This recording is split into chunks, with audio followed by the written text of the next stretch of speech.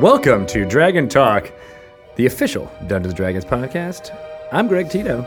Shelly's looking at me very upset. Because we were just talking about something and then bam, you just turned it on. I like to turn it on. We're now official. We're now official. It's happening. All right, now it's professional time. Let's be professional and talk about professional things. Okay. Like, what do we have to talk about? See? I really screwed up. Sorry. Well, Dungeons & Dragons Live from Meltdown happened. That was great. Do you remember that? Yeah. Wasn't that cool? Yeah, It Very cool was an extravaganza. it was. We talked about a lot of things, most of them being our new storyline. We got some big news. Got some big news. Yeah. Yeah. Storm King's Thunder is out. Or will, the news is out, but it won't be out news is until September. That's a very cool storyline. You'll check that out then. Love the artwork. I've been staring at that for like 2 years. Yeah, and we're going to totally dive in deep to, before we get to our guests, we'll hopefully be able to get in deep into some of this lore with a new segment that we're calling Lore You Should Know. Yeah. That's awesome. Me and Shelly. Love what you're doing with the podcast. We're Tito. going to talk to Chris Perkins and his story team, like Adam Lee and Richard Witters. Yeah, how cool is their jobs? Their job is amazing. Yep. Yeah, Matt Cernett as well. Yeah. His beard will speak for him as well. Yes. We probably need another microphone for that. Yeah, right. Can we get on that, Ryan? We need Yeah. get some of that. Beardophone.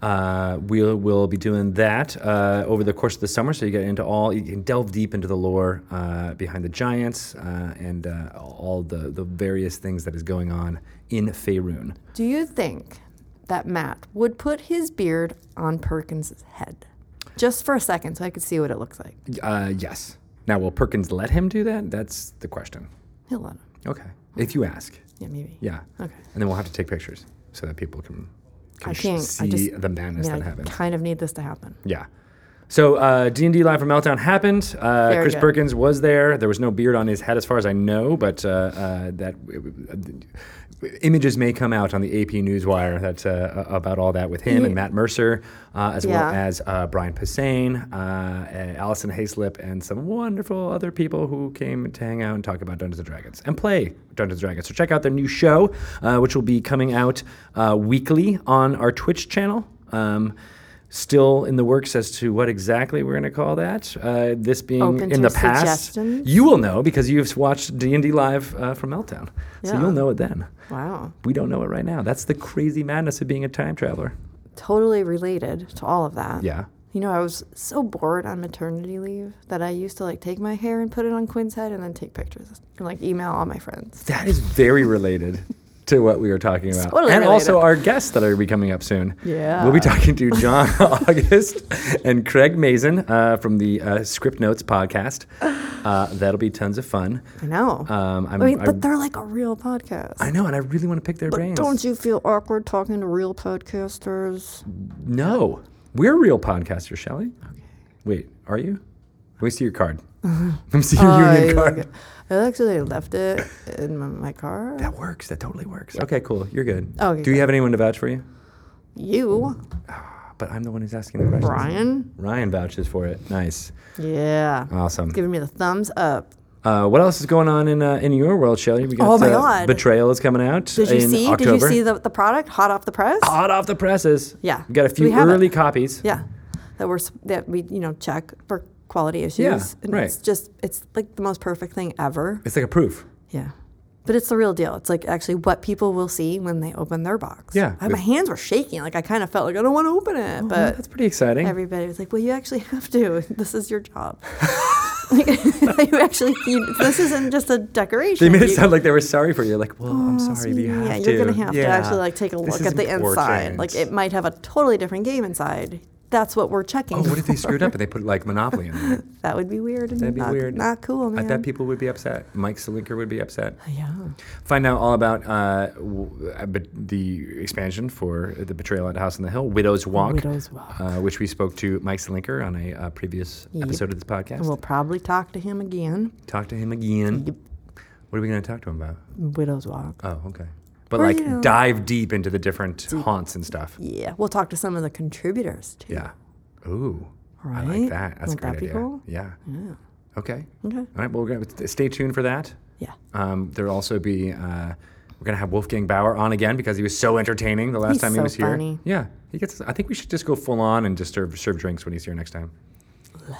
Yeah. Ryan's nodding his head to that too. Yeah, I like it. We're on board. I would love that. We're going to turn this into, I think someone said this on Twitter once, but the Kathy Lee and Hoda of D&D podcast. That's me and you. I love that. Can I be Kathy Lee? Yes. Okay, good. I'd rather be Hoda. Yeah, you're totally Kathy Lee.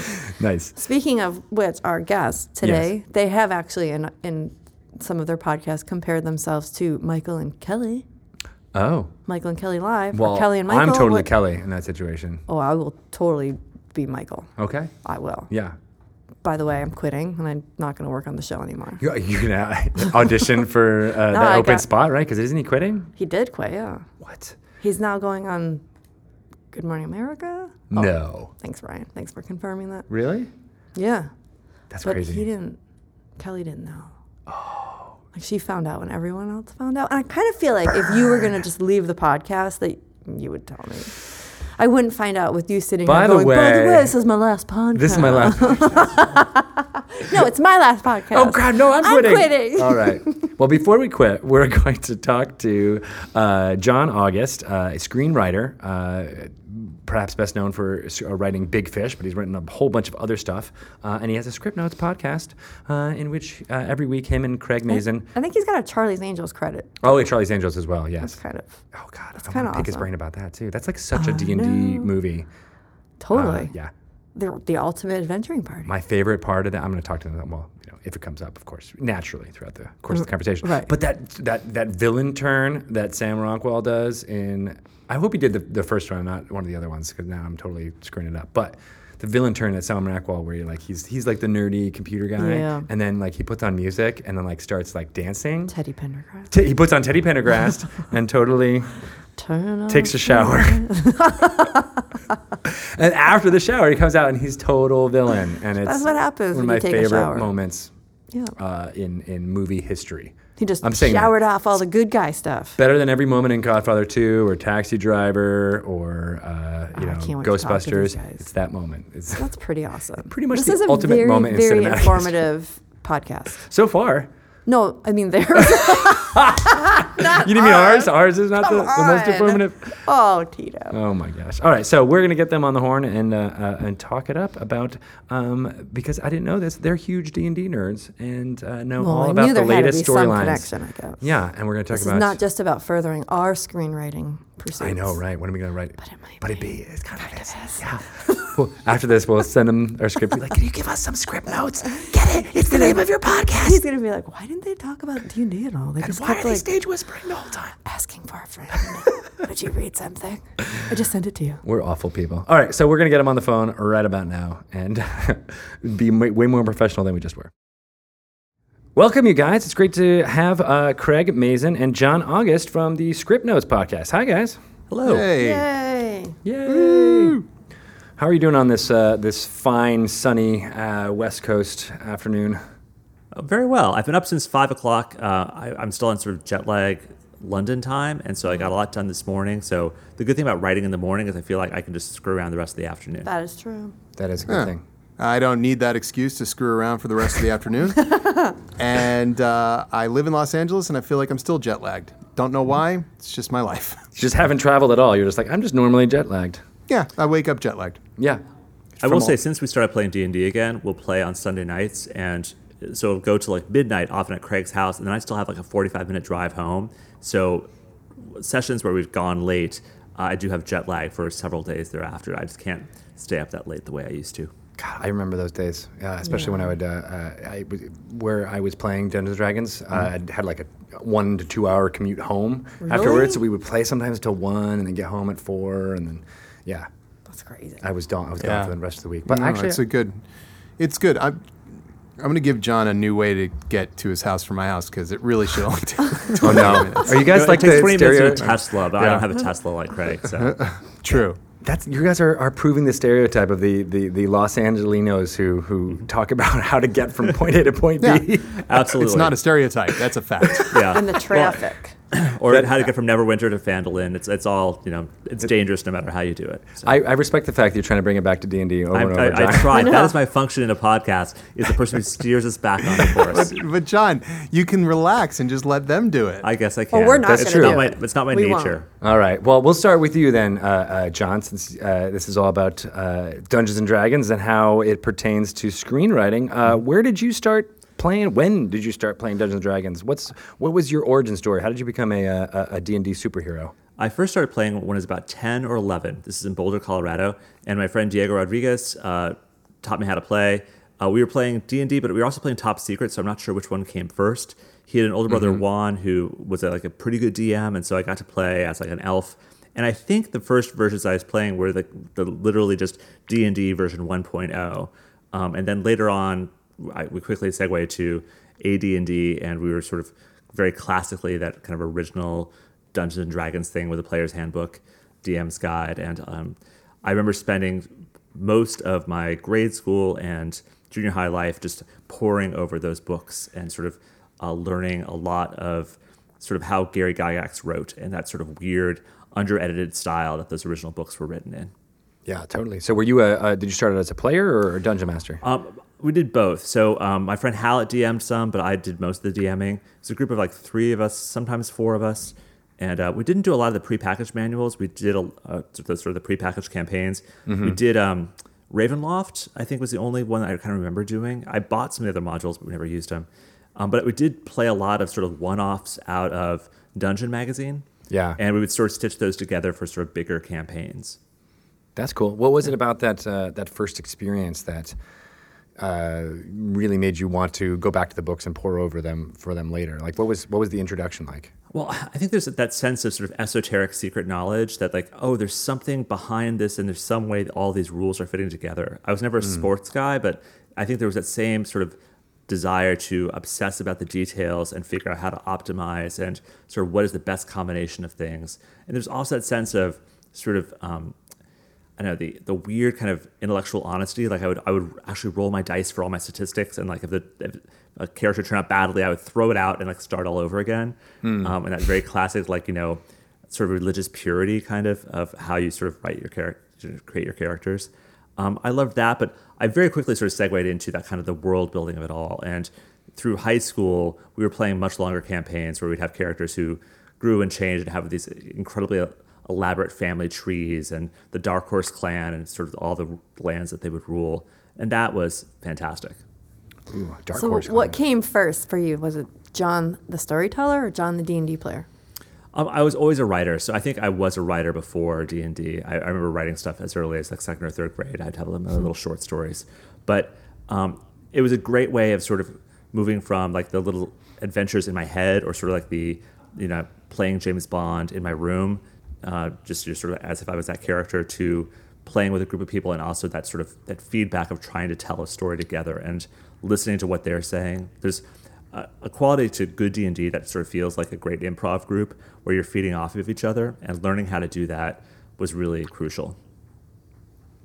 What about you, Craig? Where did you begin your Dungeons and Dragons journey?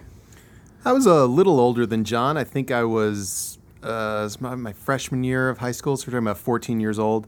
And I actually didn't start with Dungeons and Dragons. I wanted to. I used to go with my dad. Was a game. I don't even know what the hell he was doing. It was in the basement. Sounds terrible.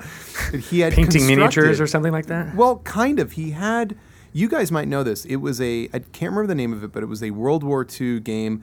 It was a hex map, and he had billions of little pieces, and I wasn't allowed to go near it. And he would just go down there and fight World War II by himself. It sounds like maybe Memoir 44. Okay. Wow. I'll take your word for it. Yeah. Wow. Yeah. It seemed pretty intense, but we would go to the mall and he would take me to the game store, and I would sit and just flip through the D&D modules, and so desperately wanted to play, but none of my friends did. So I actually bought a couple of them and just read them. I can't remember which ones, but I just remember reading them like they were almost like comic books. And then my freshman year of high school, I started playing Top Secret, like John did. And then that turned into, for whatever reason, we ended up playing the Marvel RPG. Oh. Which was not great, but I loved the experience of it, and I loved creating characters. And I took it upon myself to sort of write little bios for all of our characters. And I don't know, I just fell in love with the rules. I fell in love with the specificity of everything. It's very similar to John, what attracted John to it. But over the years, like a couple of times I hit Pathfinder for a little bit, and there's a little bits of D&D here and there, but this is the first time in my life where I played solid D&D, just D&D solid, and like, I don't know, man, I'm head over heels with 5e. Yeah, that seems to be a pretty common story we've heard from both from people we've talked to on this podcast and fans, where like there's this flurry of activity in your youth, and you have like these strong memories and bonds that you associate with. You may not even play, but you have those associations with the books. Mm-hmm. And then later in life, whether it was 10 or 15 years ago or as more recently, it sounds like for you guys, there's this rebirth where you like get back to the game as an adult. What do you think that is? Why do you think that so many people gave it up and then now are coming back? Yeah, I sort of gave it up after college. Like we would play when I would come home for college breaks and didn't really play with anybody out in Los Angeles. I think, I got attracted back to it somewhat out of nostalgia, sort of like going back home and seeing my books and sort of flipping through my books. But I remember being in a bookstore and picking up the 4th edition stuff and looking through the player's handbooks, like, oh, you know what? I'll just take a read through this and see sort of what's there, and sort of recognizing sort of what had changed, what had stayed the same, where it was headed. And so I think a lot of my time had been spent playing online games, like sort of the World of Warcraft has sort of taken the place of D&D. Mm-hmm. But looking through these books and sort of seeing, it's like, oh, there's this possibility here that once Craig had proposed, like, oh, what if we played D&D again? What if we got a group together? I was totally down for it. And I knew there would be like brand new books I could buy, and that was exciting to me. Yeah, there's such a difference between the way you play when you're young and the way you play when you're an adult. I mean, maybe this is just my adult bias, but I think it's a better game when you have a little bit of life behind you. First of all, there's a ton of rules. And what happens, I think, with a lot of 14-year-old kids is they read the rules they like. They kind of, ignore the ones that seem sort of annoying. And they tend to also view their characters as kind of perfected versions of themselves, Whereas when you're an adult, like my character in our game, when I'm not DMing, because we have one group that has gone through a couple of different campaigns, so I DM'd one and then another one I play in. That character is a dwarf wizard because that's just more interesting to me. It's like got so many problems, and so you start to appreciate the idea of flawed characters, and you kind of do love all the rules. The rules are fun. Mastering the rules are fun. I actually got back. The thing that sparked me back to it was. Friends of ours, Phil Hay and Matt Manfredi, produced this documentary called The Dungeon Masters, and right. I don't know if you guys have seen that one. It's pretty awesome. Yeah, we have. Awesome. Yeah, it's great. And so we just started talking, and I was like, I want to play. And Phil is in our group, and we have a great group, by the way. We have the best. You guys have the best group in LA? Tell us about your group. In the world. I think we have the best game in the world. All right. We have John and I and Phil Hay, who's also a screenwriter in his own right, and he's big movies like Ride Along and Clash of the Titans and stuff. We have Chris Morgan, who writes all the Fast and Furious movies. We have Michael Gilveri, who writes on Chicago Fire. We have Malcolm Spellman, who writes on Empire. And then we have our secret weapon, Kevin Walsh, who is a script reader for DreamWorks, I believe, but most importantly, the hardest chorused DM, walking compendium of all RPG knowledge. So you always need one of those in the group. Yeah. Oh man, being his DM is hard. I was going to ask, who's the DM in the group? You, Craig? It switches. Yeah, Kevin and I alternate, and John actually DM'd a one-off the other night, which was great. So we got back into it, and when we first assembled this group, I proposed, let's try something really simple and very story-based. And so we actually did dungeon quests rather than a strict D&D thing. Mm-hmm. And it was very loosey-goosey, and it was fun for us to sort of get together, but it was super loosey-goosey, and that's just the nature of that game system. And so we all craved a little bit more structure. And so Kevin Walsh took over the next batch of gaming, and so he did Lost Mines of Phandalin, and he was just super organized. Oh my God, I can't believe I made that. So it's Phandalin and Phandelver. That was some. Phandalin's the town, but Phandelver is where the Lost Mines are. That's true. Exactly. Well, that's so obvious, and how could anyone ever make that mistake? Right, because they're lost. Yeah. That's the They're lost mines. So he DM'd that, and that was the great thing of seeing like, oh, this is a way you can do it. Just like some of the changes were 5th edition changes, which I thought were really good changes. Like there's stuff like going back to my AD&D days, like how armor class works and like not looking at 1,000 tables, like that stuff was so much improved. The descending armor class has been a thing that's been a sticking point forever. That it's was like, why can we? Yeah, we actually just talked to Mike Selinker, who was around at Wizards during the 3rd edition days, and he said like, if the only thing that I contributed to that edition is getting rid of descending armor class, he's like, that's a win. Yeah. So I mean, like, I remember like lower is better. What? I don't know. Yeah, Never made sense to me. It blows your mind every single time. You're like, why would you ever do that system? I know. Well, because Gary, Gary Gygax. we'll just blame it on Gary. And so, it was great to see Kevin sort of coming in and like he just had more experience, more information about like great ways to do it, like just great ways to handle initiative and how to sort of get us through the work of the gaming and how to play different characters. Like, so often when I was DMing as a kid, like all characters sort of sounded the same. And it's like sort of to actually do the homework on figuring out like what is this person going to sound like, and to really make it a fun sort of group activity. So that was great to sort of be able to come back to D&D and see what it could be like with smart people playing it and playing their hearts out. Do you think there's any difference in playing it with people whose, day job ostensibly is creating stories for other people to embody? Absolutely. Yeah. I think we're much less worried about sort of optimizing for sort of best effect. And so, Craig's Dwarf Wizard is a great example because that shouldn't be a thing that would work especially well. Like you have a lot of penalties for doing that, but it makes it for an interesting set of flaws and a fun character to play. Yeah. Yeah. Yeah, we, they're on both sides of the table, both sides of the screen, I should say, our storytelling nature helps. When I'm DMing, I really like to make all the NPCs, if the NPCs are proper NPCs and not just, there's kobolds, well, they don't have any personalities, but the actual NPCs, I look at what they are in the module and then I go, okay, well, that's a nice suggestion. Now let me sort of make my own thing. And I try and make that stuff as interesting and as entertaining as possible. We try and be funny. Yeah. I think our games are better when they're funny, and not funny like, sometimes every now and then I'll see like somebody will have a podcast where they're live playing something and then they record it.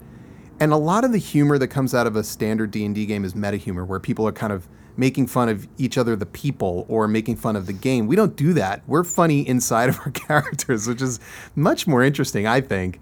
And tougher to pull off, too. Well, yeah, but it's what we do all day, right? So what we Right. do all day is we talk in the voices of other people. We just do it with text, and here we're doing it. It's like this one flowing 4-hour-long improv session, and it really... Phil Hayes' character in I DM'd Horde of the Dragon Queen, and Phil's character was just fantastic. It was this kind of gruff, angry, not a cowboy because there weren't cowboys, but a guy He was a little bit country. Yeah, he was a little bit country and didn't take no crap, and just didn't. And he thought magic was crap, not like bad, but rather unnatural. And Right. he would It was constantly- horseshit. Yeah, it was horseshit. He'd be like, I don't know what you just made that light, that rock glow. That's a bunch of horseshit. This was endlessly amusing to us. Yes. It is to us, too. I think I would love that, being around that character. It was if great. it stayed consistent, it was like, Yeah. you always knew, like you could set up, ways for the humor to come. Oh yeah, we Yeah. we ended up towards the end of Horde. I assume you guys have played everything, right? Because Yeah. you're Well, wizards. So towards true. the end of Horde, they run into Blagothkus, the cloud giant, and Blagothkus is. I think he thinks, well, most of these guys seem to be with the dragon cult. He's not particularly friendly to them. And the players weren't quite getting what they needed to say to kind of unlock his interest in them. But then, just for whatever reason, Waylon, that's Phil's character, just blurted out, "Fuck dragons," just like that. And Blagothkus was like, I'm talking to you. And the two of them had a whole discussion, made fun of everybody else. They didn't get it. They had like a real meeting of the minds. These were the things that this is why we love to play. I mean, I would do it all day long if I could. That's awesome. You like made, I don't know what the screenwriter jargon for that be, but like a make cute kind of thing. Like it was like a meet kill. Like they had this soulmate moment, you know? Yeah. That's super cool. I think the other thing which has been good about us playing as storytellers is you recognize what are the sort of basic characteristics of this character and how can I use them to actually inform who they are as a person. So the character that I played in Craig's campaign there was Gilly Greenleaf, and so she was a gnomish monk, and so she was just a little sprite who could just hop in there and kick some ass and run away.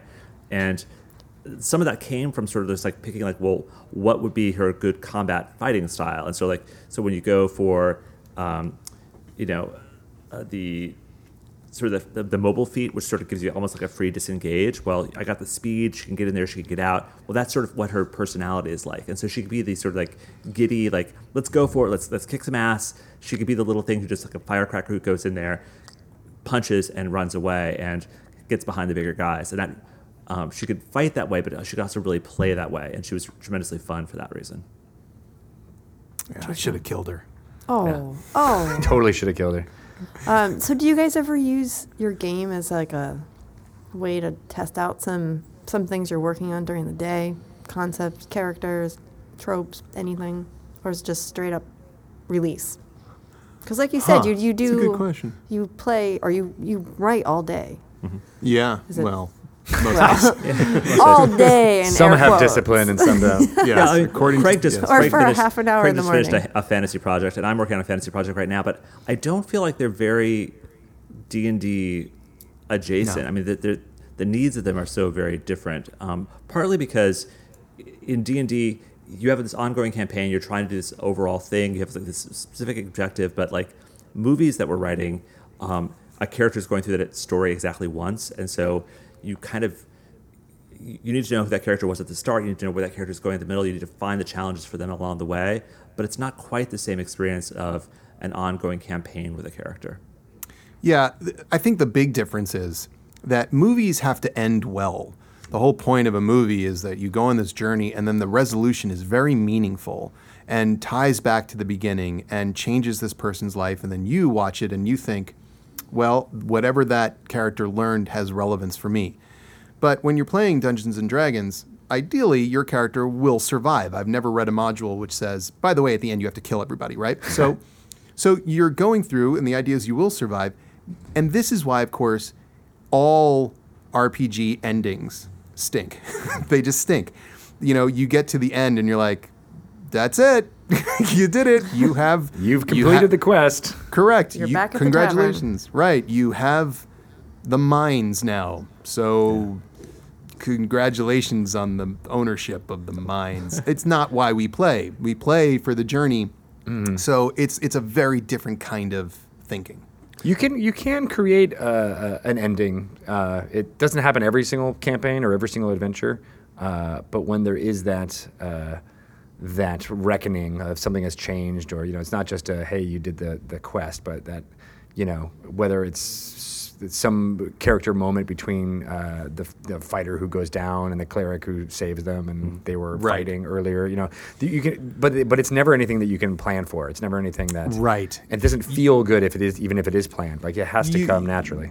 Yeah, you can't craft it the way we very carefully craft. I mean, I the end of Horde, I had something that I had set up something as a backstory for one of the characters that only he knew, and it came into play at the very end. So I had some general sense of this, but you're right, you can't plan for it. I mean, that's the biggest thing you learn as a DM is that you if you overplan, you have failed. You have to plan in such ways that, I mean, my little decision trees were pretty thorough, like if this, if this, if this.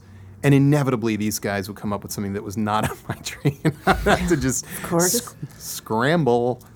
That's sort of the underlying intention, though, of Dungeons & Dragons, is that there's this desire for order, and so that's why we have these rules, and it's why you have initiative and how everything is supposed to neatly fit together, and like, oh, do you double the damage dice, or do you roll the damage dice twice? We have all these specific rules, and yet we're also trying to encourage this chaos. We're trying to explore and sort of like let it all be improv and let this all be sort of by the seat of our pants. And when it works great, it works fantastically. But sometimes the endings are not especially rewarding because of it just felt kind of arbitrary. I think another challenge with D&D endings is it's usually midnight and everyone's tired and ready to go home. And so we started the night with we were full on role playing. We were excited to be in this moment, and now we're like, you know what? I gotta get up in 6 hours. So let's wrap this up. That's definitely a challenge there, because as Craig and I are writing our scripts, we're starting at the end usually. We know what happens at the end before we start at the very beginning, and so we know what that moment is. We can't, by our nature, know what that moment's going to be like at the end of a long campaign. Huh. So do you think that's, part of the reason why this is especially fun for you and your group is because, I think Shelley and I came into us talking to you guys being like, oh, it's very similar, so it must help with your writing. But maybe that's what makes it so refreshing and fun for you guys is the fact that you can't plan for it and you don't have to worry about having that great story moment, because if it happens naturally, great, but if it doesn't, that's okay too. Yeah, I mean, the fun part, the most fun of what we do is our character work. The story work is the kind of the religious part of screenwriting. It's the most important thing, but it is work, and it must be treated very respectfully and carefully and crafted, and that's the hard part. But the fun part is when you know what a character is, to just put them in situations and riff. So D&D is sort of gives you the ability to just do that and riff and have fun and be true to your character, especially when it hurts your character. To me, that's the most fun. That's the difference between adult D&D and kid D&D. Kids just want to win. And I think adults, at least the good players, they want to experience everything, the ups and downs. And hopefully you have a DM who appreciates that and doesn't, excessively punish you for it. And part of that is, too, from the evolution of the game. I mean, I feel like from all I've read and heard about what the style of game was in the 70s, it was very much play this module, get through it, get the most treasure, and you guys are awesome. There was, character was definitely there, but it was not, the focus on it was this kind of competitive, because it grew from a wargaming type of culture and world. But then now with Fifth, I mean, we put those flaws, the things that are not good for you, right on the front of the character sheet, right? To accentuate them and make it this. There's all that real estate on the character sheet for mechanics and things that you can do, but there's now a lot more of it devoted to backstories and flaws, and what makes your character really cool. So I think the game itself has evolved to make it more, adult, as you said. I think actually that's one of the good changes I noticed. I think both it started in 4th edition and really carried through in 5th edition, which that sense of it's not just what class, it's not just what race, it's your backstory, it's who you are as a person is what defines your character, and not just the numbers for your strength and intelligence. It's the whole thing together, and that makes this fighter different from that fighter. One of the things I noticed as I was reading through the 4th edition stuff, I could see this pull towards trying to make things more organized. It felt like there was a periodic table, and they were trying to fill in all the missing little spots. And so as I would get the second player's handbook and the third player's handbook, you'd see we don't have a divine striker, so we'll create a class for doing that. And everything felt very very methodical. And one of the things I really appreciate about 5th edition is that it harkens back to kind of what I remember about D&D, just sort of but kind of cleaned up and a little bit better thought out. And so narrowing it down to those sort of core classes, but allowing a lot of variation within them has been really fun. So that's why we could have 2 fighters, and they could be vastly different kinds of fighters, both because of the special little tracks they chose, but also because of their backstories and everything that made them sort of unique. Yeah, absolutely. Do you guys write any of your own adventures? The very first thing I did as this group, I did write. Craig, you wrote some special stuff for what we did, didn't you? Yeah, I had to customize a lot of Horde, because there was stuff in Horde that I thought was fantastic, and then there was stuff that was not so fantastic and needed a lot of help. And I looked online, I saw some of the suggestions people were making, and I thought I could do better than that. So I did a lot of customization, but I haven't created a soup to nuts. I mean, Horde's a pretty long campaign. And I haven't created a soup to nuts customized homebrew like that. But right now, Kevin, who is special, he's a special man. Kevin is creating a homebrew that is a continuation of our characters that we took from 1 to 5 in Lost Minds. So all of our backstories are going to come into play now, and I can't wait to see what he's come up with for us. We're actually our first session is in I think a couple of weeks. So that'll be interesting for me too, because I would love to do that myself. I have to say it's so much work. I didn't realize like DMing is hard, and DMing especially for this group, because they need, like, you can't get away with not knowing an answer with these guys. You have to have thought 360 just in case they look in a certain spot. So it was a lot of work. It was a lot of work making maps. It was a lot of work preparing, and a lot of work. Also, the other thing I learned about DMing is you have to be really good at combat, because you're controlling sometimes up to 30 different NPCs at once. And granted, some of them, like the aforementioned kobolds, not tactical geniuses. But when you're dealing with casters and high-level casters and people like that, they're smart. And you have to know how to play them smartly without using the meta information that you have about the other play. It's just a tricky job. Casters are always the ones that I find the most difficult to DM as. So Shelley's saying what? Because she always plays the wizard. Yes. Well, which is tons of fun. But then think about all the fun you have to look at, all those spell lists and knowing all those spells and what they do. Just and cast the same one over and over again. That's usually what I go with. Magic missile. There you go. You're dead. Yeah, I know. I play wizard also, but when I know wizards really well, but then I'm on the other side of the screen. If I've got a sorcerer and a warlock and a wizard, and then all their spells, I mean, I don't just have them spam one spell, but I will thin the spell list out. I'm not going to sit there and, it's too much. You need an encyclopedic knowledge bit there. Yeah. You need Kevin. You need Kevin. I need Kevin. Actually, is scary what he can do. So the last thing we played was something I DM'd, and we did Curse of Strahd, and we did this as a one-off, like a one-night Death House, and so that's the special little module sort of at the end of Curse of Strahd. Yeah. And I sort of cut that down and like literally sort of re-photoshopped the basement map so that we could get through it faster. And that was actually a lot of fun because it gave us a chance to just sort of cleanse our palette and do something very different. So I had them build evil characters because I knew they could play evil really well. And they ran through it as evil characters and fought with each other as they should do. The big modification I did, which if anyone wants to try it, is on the second story of the main house, I had them encounter another adventuring party that was taking a long rest, which was sort of like a joke for our group because we're always barricading ourselves and taking a long rest. Yeah. And so they encounter this other party that's taking a long rest, that's sort of exactly their thing, and it's up to them to decide are they going to partner up with this team or kill this team. And of course they tried to kill this team. See, did they win? Did you guys win, Craig? We did, but Nice. John's giving me flashbacks to when this is what Kevin did to us. Another tip: when your DM's saying, it's probably not a great place to take a long rest, it's not a great place to take a long rest. Yeah, listen to him. Listen to him. We were in Cragmaw Castle, and I think we had gone in through the secret door on the north side, so he had managed to kill King Groll really quickly. And we were in his room, so we killed him. We killed the doppelganger. Sorry, spoilers.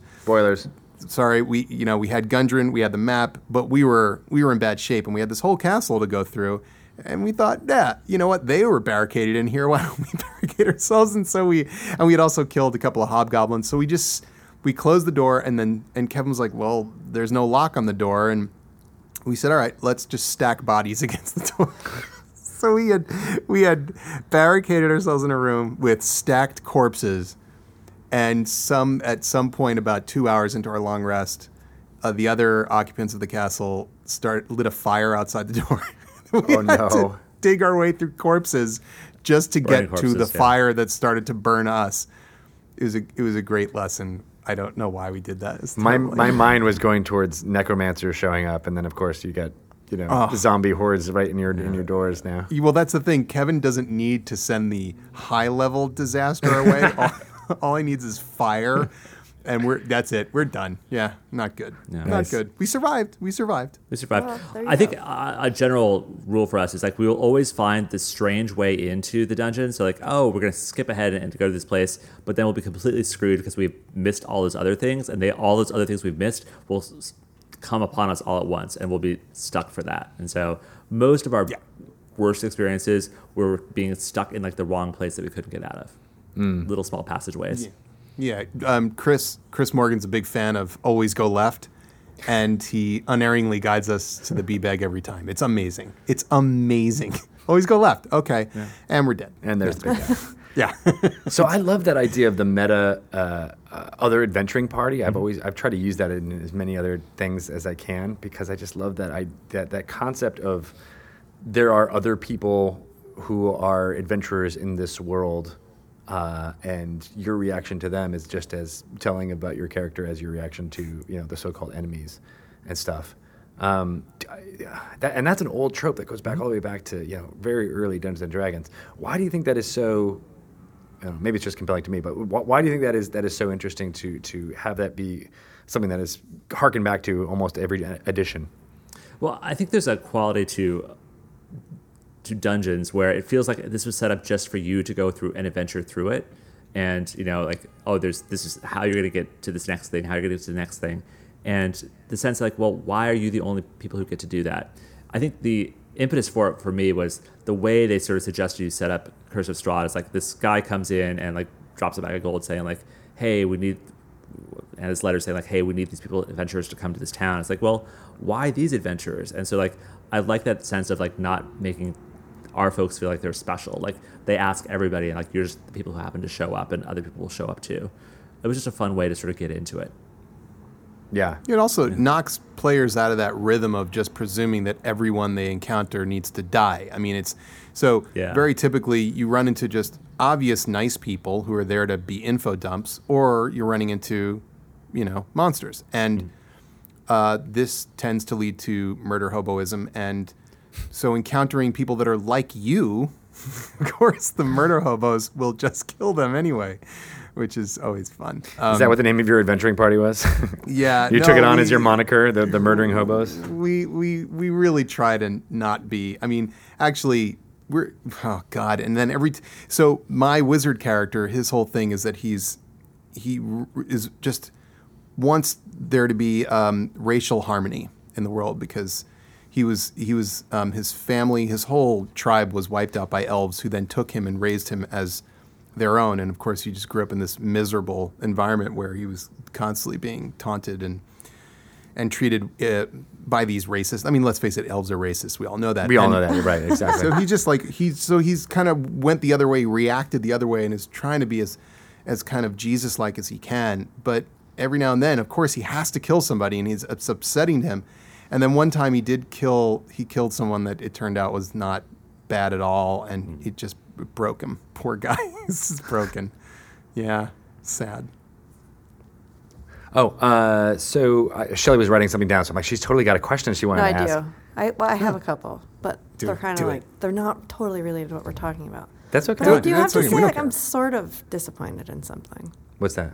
Because we've been talking for over a half an hour, and we have not heard Sexy Craig. Oh. I don't know why you bring him out like this. Sexy Craig, I'll tell you, true thing about Sexy Craig, doesn't play D&D. Sexy Craig doesn't have time. No, he's at the clubs. He's too busy. Yeah. Going through his Teddy Sexy Craig, Pendergrass collection. The Book of Vile Sexy Craig probably flipped through the Book of Vile Darkness once and decided, no, it wasn't for him. No. Oh, man. Who is Sexy Craig?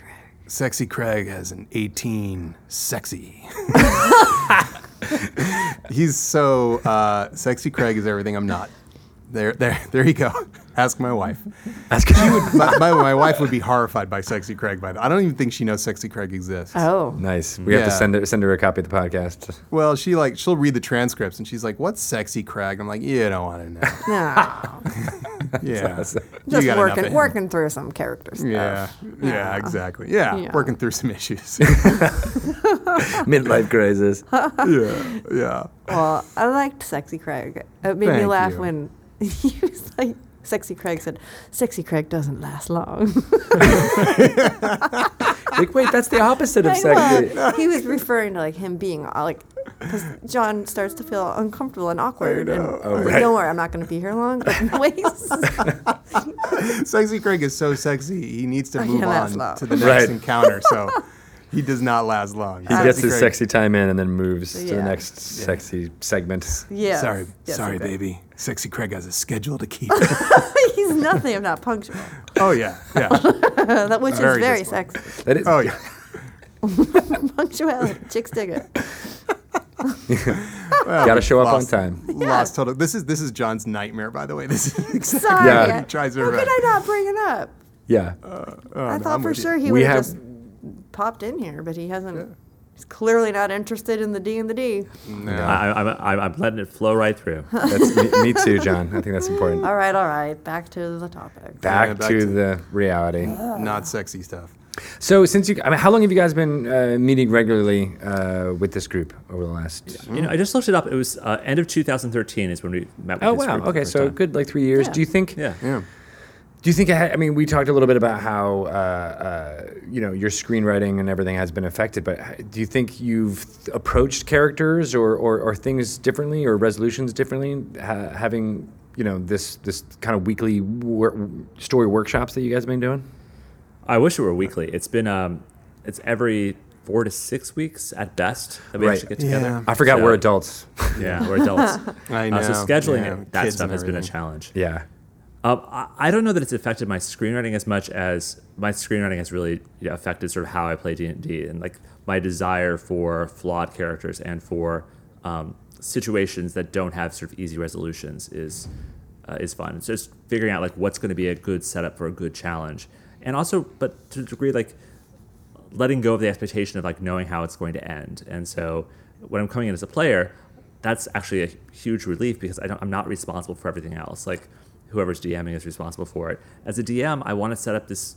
It's like you're setting up for this party, and you're gonna let this party be what it wants to be. And so you make sure you have the food and the drinks and the music playing, but let the players actually dictate what's going to happen. And I think as a kid, as a teenager trying to DM, I really wanted to have way too much control, and the ability to sort of give up control and give it up to the group has been a great part about playing as an adult. Yeah, I'm with you. I don't think of it as necessarily helping my screenwriting, but it's I don't know, maybe like basketball players in the NBA, sometimes you'll see they go and play a pickup game somewhere just because they get to do what they do without all the stress of what they do. Yeah. And so it's nice, it's freeing, not everything has to be a winner, but you sometimes just by being free, it's the best. So it's playing, and in the best sense of the word playing, and it's purely good. I mean, it's one of my favorite things to do, and like John, I like playing both sides of the screen because I love DMing because I love the players, and I'm rooting for them, and I like setting up situations. I always feel like if you almost die and don't, I've done my job, Yeah. and that's fun. It's fun helping them, and I love watching what they do. They surprise me every time, and I can only imagine on the other side of the screen what it's like, when Kevin's DMing and we pull some crazy Ivan or some just baloney move, and he has to kind of go with it because you're fans of the characters. That's fun. So I don't know. It's just, to me, it's just a delight. It's not work at all. It doesn't really overlap with what we do. It's just fun.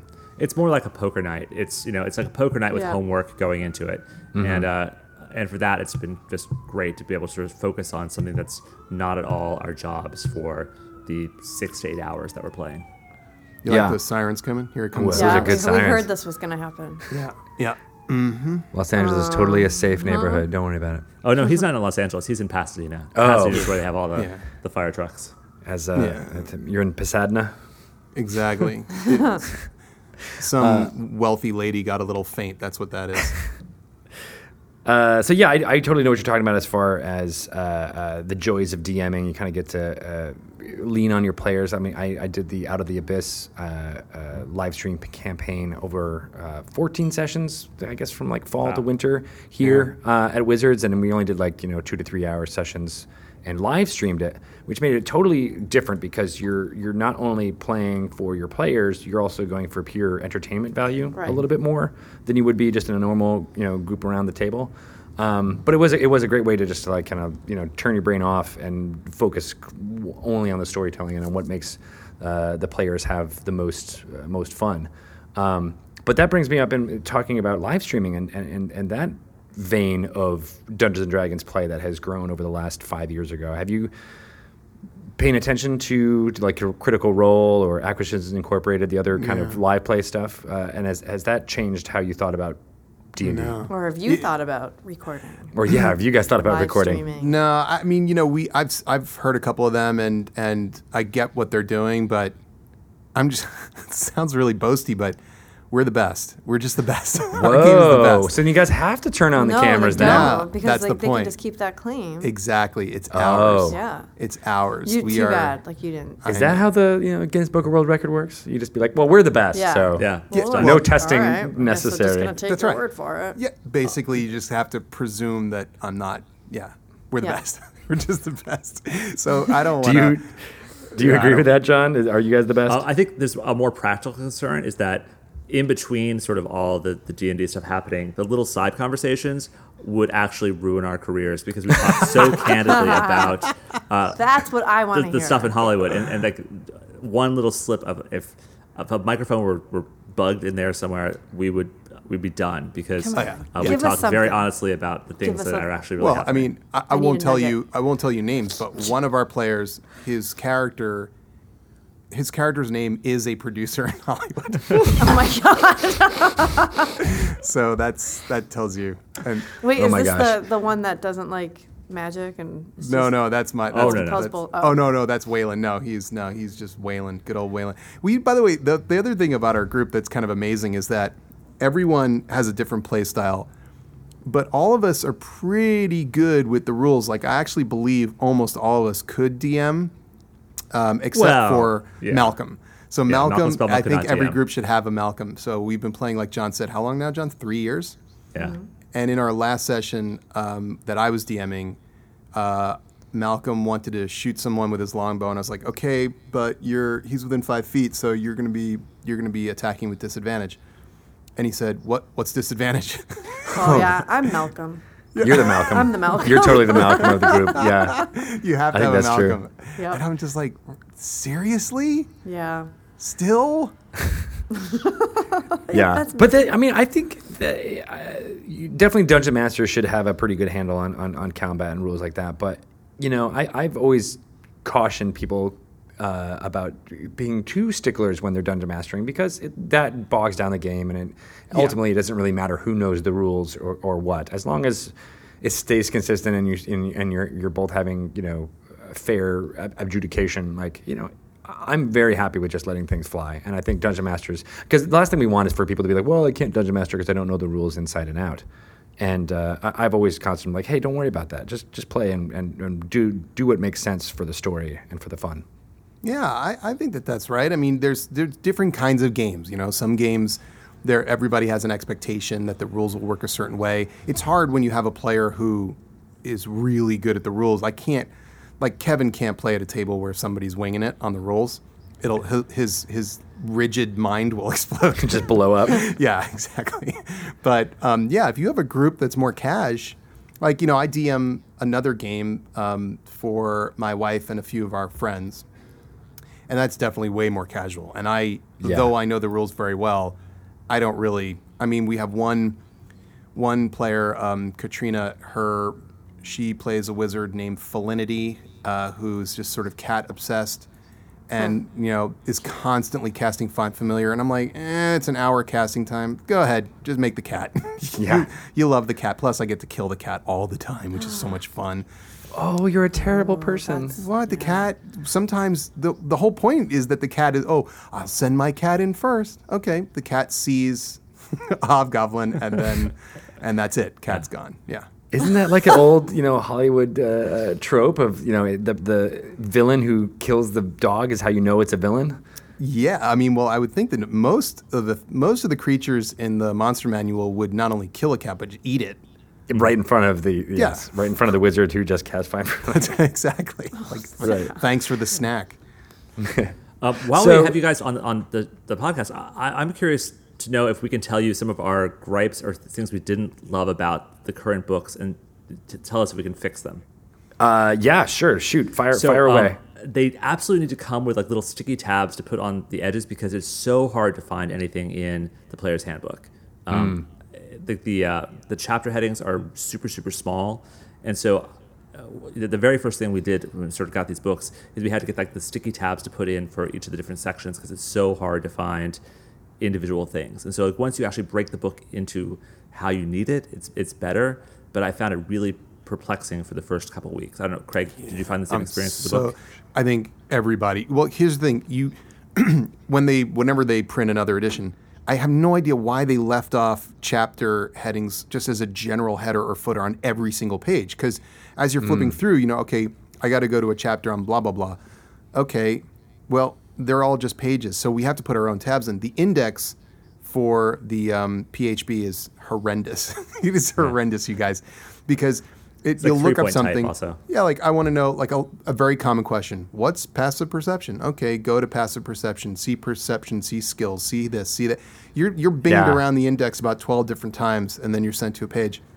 So I think that was done with the intention of teaching, so that like you said, you're like, oh, I'm looking at passive perception, but then you're like, oh, I remember I need to look up perception, and I know where that is in the book, so I'll just go there. But in practice, I have had that same frustration too, where you're like, as a aforementioned live stream, the last thing you want to do is spend time looking up rules for stuff like that. And I've had that same moment. Yeah. As well. So you're not alone. You're not alone there. Yeah, I know. It's a little, and this is not a criticism at all. I actually love the standard character sheet. And I've fiddled around with some of the custom jobs online, but actually I'll just keep coming back to the standard one. But I wonder if Wizards has ever considered class-based character sheets, because it's just sort of annoying to have this magic paper, wagging at the end of the barbarians, or just like the rogue has certain. It helps you keep track of certain things, like okay, the rogue has certain capabilities that maybe could be organized onto a character sheet that's just a rogue sheet. But otherwise, actually, the monster manual's beautiful. The Dungeon Master love just guide. Flipping through the pictures of that. My kid, I have like a 4-year-old and a 2-year-old, and they just love looking through all the monster pictures and be like, oh, what's that all about? And I'll be like, oh, well, that's the Beholder, and it's got 10 eyes, and they all do different things, and they shoot lasers at you, and you'll die. That's right, you'll die. If I have a criticism of the monster manual, it's like sometimes there's a subspecies of something that's listed with its main thing, and I have no idea where to find it. And so you'll be looking up a specific monster, and it won't be where you sort of think it will be alphabetically, because it's actually a variant of the main monster. So there have been a couple of things I've just lost altogether in the monster manual. So again, that's an indexing thing. Dark Elves is one of those too. Right. I think that's the one where it's like under Dark Elves instead of under Drow or something like that. Right. Like, that's a bit confusing. I do agree with that. But then as far as the class-based character sheets, there is there's the standard one, and then for Magic, you have the extra sheet, and you don't like that? Is that what you're saying? No, you don't want an extra sheet? I don't mind the extra sheet. I mean, I play a caster, so the extra sheet is organized fairly well. Although I would love it would be nice to have. I guess there's a little dots for prepared and so forth. But no, I guess what I'm saying is that each class has a couple of things that are unique to it that would be cool if they were actually enshrined on the sheet itself. I think it would help new players. As they were creating new characters, to remind them, like, okay, you should do this, or you should consider this, stuff to put in. Right. It's not, Some of the, have you checked out some of the pre-made characters that are on the D&D website? We have. There's also the ones that came with Phandelver were sort of useful, too, to sort of see what they look like. Yeah. If you go check out I'll send you the link after this, but it's got a whole bunch of pre-made characters, and those sheets have a different format, and they're way more based on story. Oh, okay. So like the whole left-hand column is all about like what that character's backstory is and all that, and they're kind of arranged looking more like a monster manual entry for the characters rather than Oh, I like that. the character sheet. So again, they're pre-made, so they're not necessarily things that you can adapt or change very often, but let me know if that's something more in line with what you were thinking. Yeah, the truth is I don't really know what I'm thinking. Yeah. That's our job, to kind of make up what you're thinking. Yeah. I like that idea, though. Yeah. It is a cool Thank idea, you. for sure. Thank you. Yeah, it's good. Good Finally. one. Good one. Good job. I would say in general, Craig is more like the idea man, and I'm the person who actually like builds something to actually make it happen. Nice. Yeah. So we'll contract you to design Yeah. a character sheet for us then, John. Perfect. Okay. Yeah. So one thing, and then we'll get to where our listeners can find out more about what you guys do. But Malcolm is the writer on Empire. Is that That's correct? right. You need to find out from me. Maybe you know this already, but my wife was watching Empire a few weeks ago, and in an episode they mentioned Dungeons and Dragons. That'll be. And it's my gotta be. ears perked up. Yeah. And I was like, what? What did they just say? And we like rewinded it. And it's like, it really didn't have anything to do with Dungeons and Dragons, except it just was a cool little, Easter egg for me, I felt like. Just for you. So was that Malcolm? I need to know. I'm sure that was Malcolm. We'll ask It him. had to be. Yeah, we'll ask, but yeah, I'm gonna say yeah. Okay, good. So can you guys like Give him a drop hand more for me. Give him a D&D big- Easter eggs and everything you're working on? Yes. Like as like a special hello to Greg and I? Sure. 100%. We'll have to do Yeah. something sort of Totally. very I bet hidden Craig but wrote sure. that. Oh my god. Yeah, it's for you guys. Say that again, John. What'd you say? We'll do something very hidden. We'll slip in a little Dragonlance reference or something that people wouldn't otherwise catch. Yeah, like I love it. like a movie, just like a kind of a drama, maybe a real life, a political drama. Somebody at some point will Yep, say yep. something about how if you use a bonus action to cast a spell, then you can only cast a cantrip with your regular action. I think that would Yeah, be just pepper that in really Yeah. casually. It's very it like totally flows. Yeah, the conversation. yeah, exactly. So- Like no one would know really that we had slipped something in. It would just be so natural. Yep. Or you could just name a character named Shelley Gregg. Like Yeah. that Greg seems like Shelley. a real person to me. I seems think like I a know made-up Greg person. Shelley, though. That feels like a real person. That feels like a See? real person. Exactly. think- Greg Shelley. Sorry. The Shelley. villainous Your organization last can be name. the Arms of Hadar. There's ways you can slick it in there. I actually feel like if you call the villainous organization Arms of Hadar, then Wizards will be suing you. Maybe so. Yeah. Yeah. Nah, if you give us a heads up, we'll just, Yeah. lightly will, sue Greg you. will totally We exploit will that. lightly sue you. It's just a gentle suing. We'll Just have a our little C&D. we'll have our nicest lawyer contact. Right. We do have some really Yeah, very nice they're lawyers. so So nice. We're not going to send you we'll send you the one that rolls the 1d4. It's not a problem. Exactly. You'll be fine. Yeah, we're just gonna need you to go ahead and take that out. Yeah. Oh, son. Yeah, oh no. But that was Oh no, sexy Greg. So Sexy Craig, can you tell us where we can learn more about script notes and all the work you guys are doing? Sexy Craig don't listen to podcasts. John would lose his mind if Sexy Craig told you that. John is going to tell you that. John, tell them. So our podcast is called Script Notes. It is a weekly conversation about screenwriting and things that are interesting to screenwriters. We're on iTunes, like every podcast in the world. We're also at scriptnotes.net. So the first 20 episodes, the most recent 20 episodes are always free, but the back episodes, going back to the dawn of time, are at scriptnotes.net. So we are on episode 250 is this week's episode. So we have Whoa. a big track record behind us. And, So when did you guys start? Was that 2010, 2011? this is our this will be So yeah, we're Five- 3 about years, 5 years, 4 yeah. years. Yeah. Well, So I a mean, lot if of- a lot there's of still time. 52 weeks in a year. So we I do think. some live shows too, which has been fun. So it's been a good ride. Do you have one of those coming up you want to plug? Plug done. Plug done. yeah. All right, you didn't want to plug any more live shows? I don't Nothing think we scheduled? have any live shows coming up in the near future. We just did one with Larry Kasdan, who wrote Raiders of the Lost Ark Oh, and Empire nice. Strikes Back and the most recent Star Wars movie, Force Awakens. So that was pretty recent. We always go to the Austin Screenwriting Conference, which is in late October, and we do one there. So that'll probably be our next one, is my guess.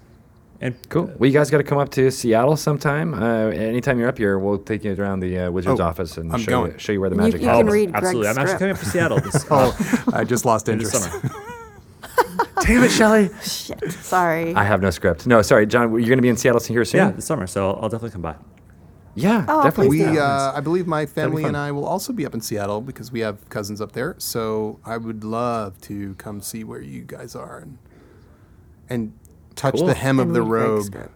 Oh, very nice. Exactly. We'll give you some D&D miniatures to have fun with. And Greg's script. And I know. Stop Lost it. interest. I'll just have copies like out where you guys can just see it. Oh, That's what's okay. this? I tripped on my What's this? screenplay. I did- My 20 copies of screenplay that I wanted to send you guys. Well, thank you guys so much for joining Our us. pleasure. It's awesome that you guys are playing Dungeons & Dragons Yeah. down in LA, and I can't wait to hear more of all Dungeons & Dragons happen in every single project you're working on. from now Yep. on. Can't wait to see the Easter egg. Thanks, guys. Cool. Thanks, guys. All right. Bye. Thank you. Thank you. Bye-bye. Well, that was awesome. I'm sorry I outed you about your script. You don't even have a script. I do Do you? actually have a few scripts, but I don't. I know that doing that to people in Hollywood is like the kiss of death. It's So thank so you for lame. doing that for me. Then Yeah. yeah. And I will slip your script to them. That sounds. I'll really, do that for you. That sounds really professional With my name and on not it. dirty at all. Yeah. Ew. Sexy Craig. I'll put my phone number on the top and be like, call me. I think John is really creeped out by Sexy Craig. A little bit. It was fun to hear the two personalities. Definitely, I think I'm a lot more like Craig is, as far as both probably for screenwriting and in life. And you think I'm more like Sexy Craig? You're definitely like Sexy Craig. I'm sure that's what you were implying. Yes, exactly. No, you're more like John, of course. Their podcast is really good. Yeah, go check it out It's very if you haven't already. informative. It's like he said, it's on the iTunes, but it's everywhere, and it's you get a really like It's insight a wealth of information. insight into how screenwriters write about screens. Right. That's what they write about, Which right? is fascinating. It is. It's cool. More than one way to write about a screen.